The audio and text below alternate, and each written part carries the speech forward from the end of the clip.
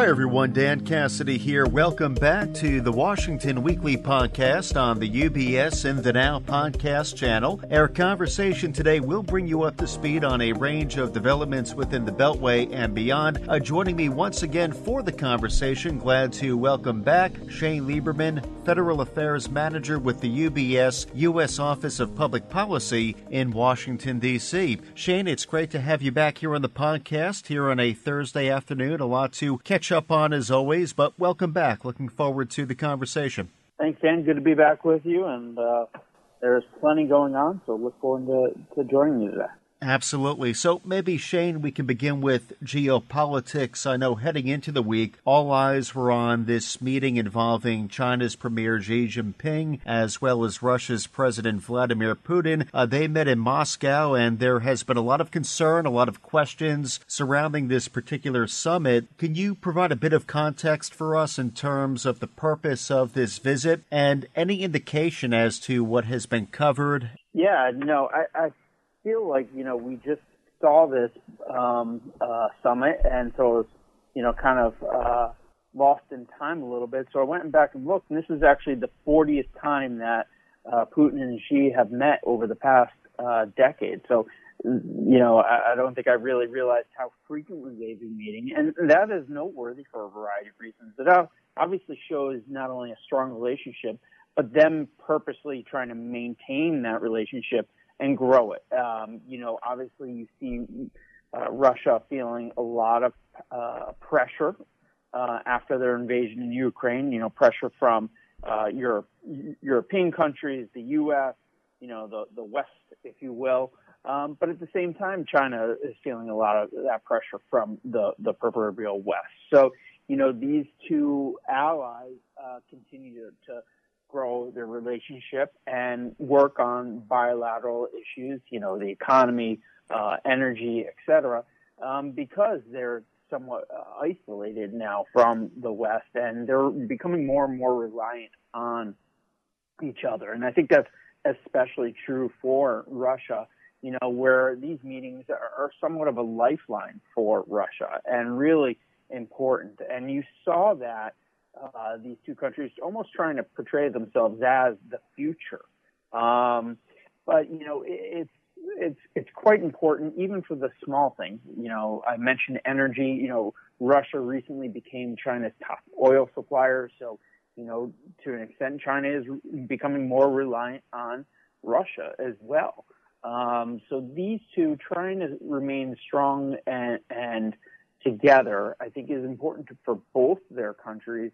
And, how the world, changes not only over the next year, but over the next 100 years. And you saw an homage to that as they were departing. They talked about how together, they can really, change the course of the world history that's about to be made. Quantity of visits between these two is eye-opening. I had it myself realized that, just given the amount of historical precedent. Did the White House indicate any concern, or from the vantage point of the administration, did this come across as routine? There's obvious concern, especially when you take into account, China is trying to present a, quote, peace plan in Ukraine, and that was obviously rebuffed by the U.S. government. And, Ukraine and many others is not actually a peace plan.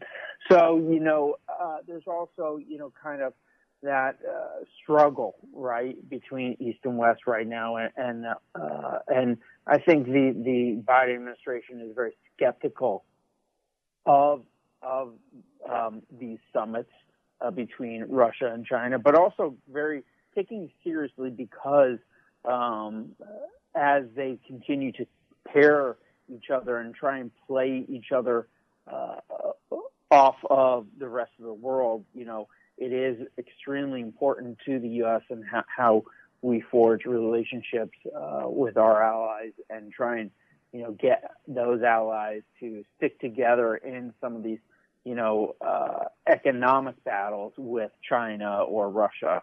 So, it is quite noteworthy to the Biden administration, although they may try and downplay the significance to try and not make it too big of a deal. Some interesting takeaways, and we'll keep an eye on this and see if anything comes from this particular meeting. But thank you, Shane, for bringing us up to speed. Maybe if we come back stateside, quite a few topics domestically to catch our listeners up on. I know we've been tracking the volatility in the U.S. banking sector and the federal response to it. You spoke about that recently here on the podcast. Now, I picked up on this a couple of days ago, recent reports suggesting that Congress is weighing raising the FDIC insurance cap. Any indication as to what kind of support this is receiving within Washington? And if it were to move forward, what might be some next steps? Yeah, this is an interesting phase we're in, kind of in the legislative terms, where, after, what we've seen in the past week or so, you see some lawmakers immediately run to their solutions before they even know maybe the stem causes or, what is needed to go forward. And then you see lawmakers now, looking at different ideas and kind of bouncing ideas off each other. And I think this kind of fits into that category of bouncing ideas off each other and seeing if there really is any momentum to move forward with increasing the FDI insurance cap. Right now, I'm a little skeptical. It's not out of the question, but I think you're seeing, lawmakers, take a look at it and then weigh the pros and cons. And I think, while there is some support to increase the FDIC insurance cap further than $250,000, you see members on both the left and right have serious concerns about what it means, in the kind of grand scheme of things of, is that the appropriate account, or are we just helping, quote unquote, the wealthy? You also have lawmakers concerned about what it means for, essentially the insurance rates that regional banks may be struggling to pay with, or, would that be passed along to the consumer, the customer? So I think right now what I'm seeing is a lot of interest, but skepticism that will lead to it not going forward. And you saw Treasury Secretary Yellen also kind of downplay that the Department of Treasury is not pursuing an increase in the FDIC cap. So, a little bit early to say definitively that this won't happen, but I think the early signs right now that I'm seeing point in the direction that the FDIC cap is going to stay at its current level.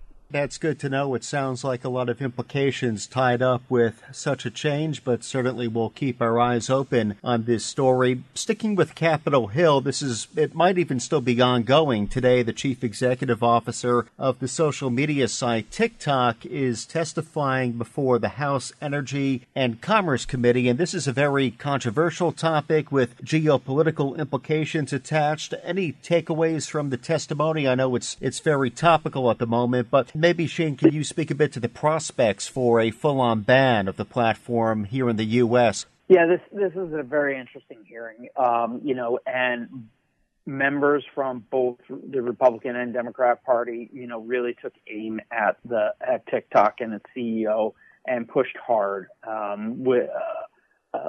and discussed a number of concerns, from privacy to influence from the Chinese government, to, security risks.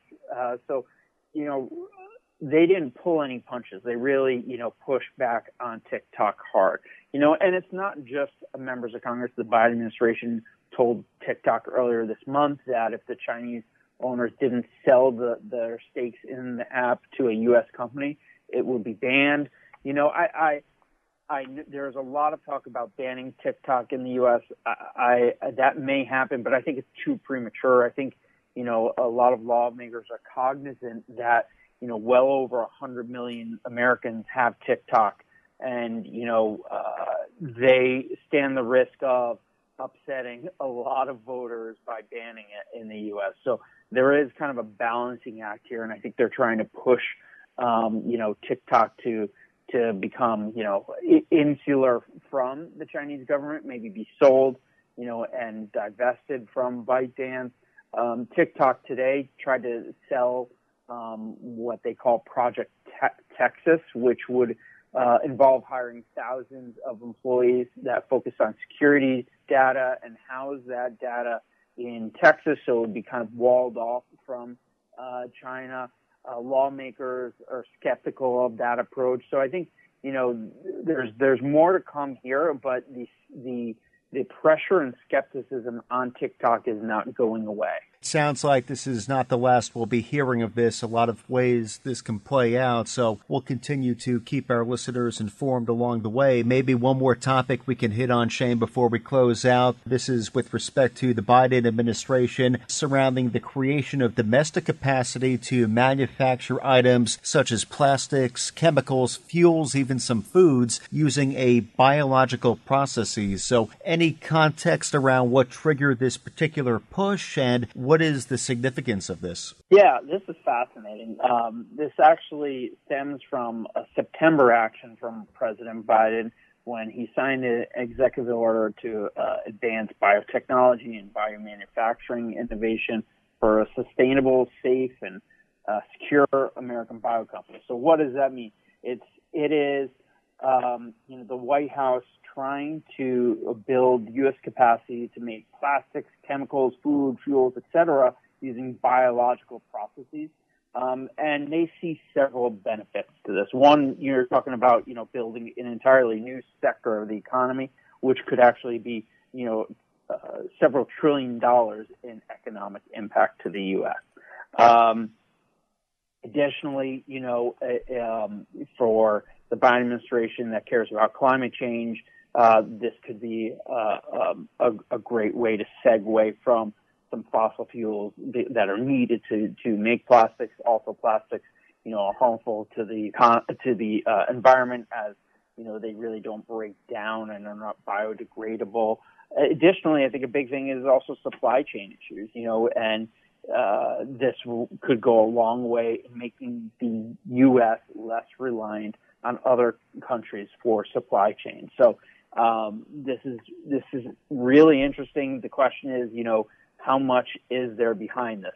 Does this explode and take on its own life in the U.S. economy, or does it, fizzle out in a few years and never really add up to anything? So I think this is definitely, something for us to watch from a market perspective, as it could be, an entirely new industry that takes off in the coming years. Yeah, there sounds to be a lot of potential economic implications, so we will indeed see how this plays out over time. Though, Shane, as always, thank you for dropping by the podcast. Great catching up with you. A lot here that we'll follow up on, so looking forward to having you back again with us soon. Thank you, Dan, for having me. And, it's spring, so let's go Mets, and I'm looking forward to the Masters, and I look forward to catching up with you next week. Definitely, yeah. A lot of sports on the horizon to get excited about, so more to come there. But Shane, thank you again. Appreciate it, as always. And again, today we've been joined by Shane Lieberman, Federal Affairs Manager with the UBS U.S. Office of Public Policy in Washington, D.C. As a reminder to our listeners, especially our clients of UBS, please be sure to make reference to the latest Washington Weekly publication, which can now be located up on ubs.com/Washington Weekly.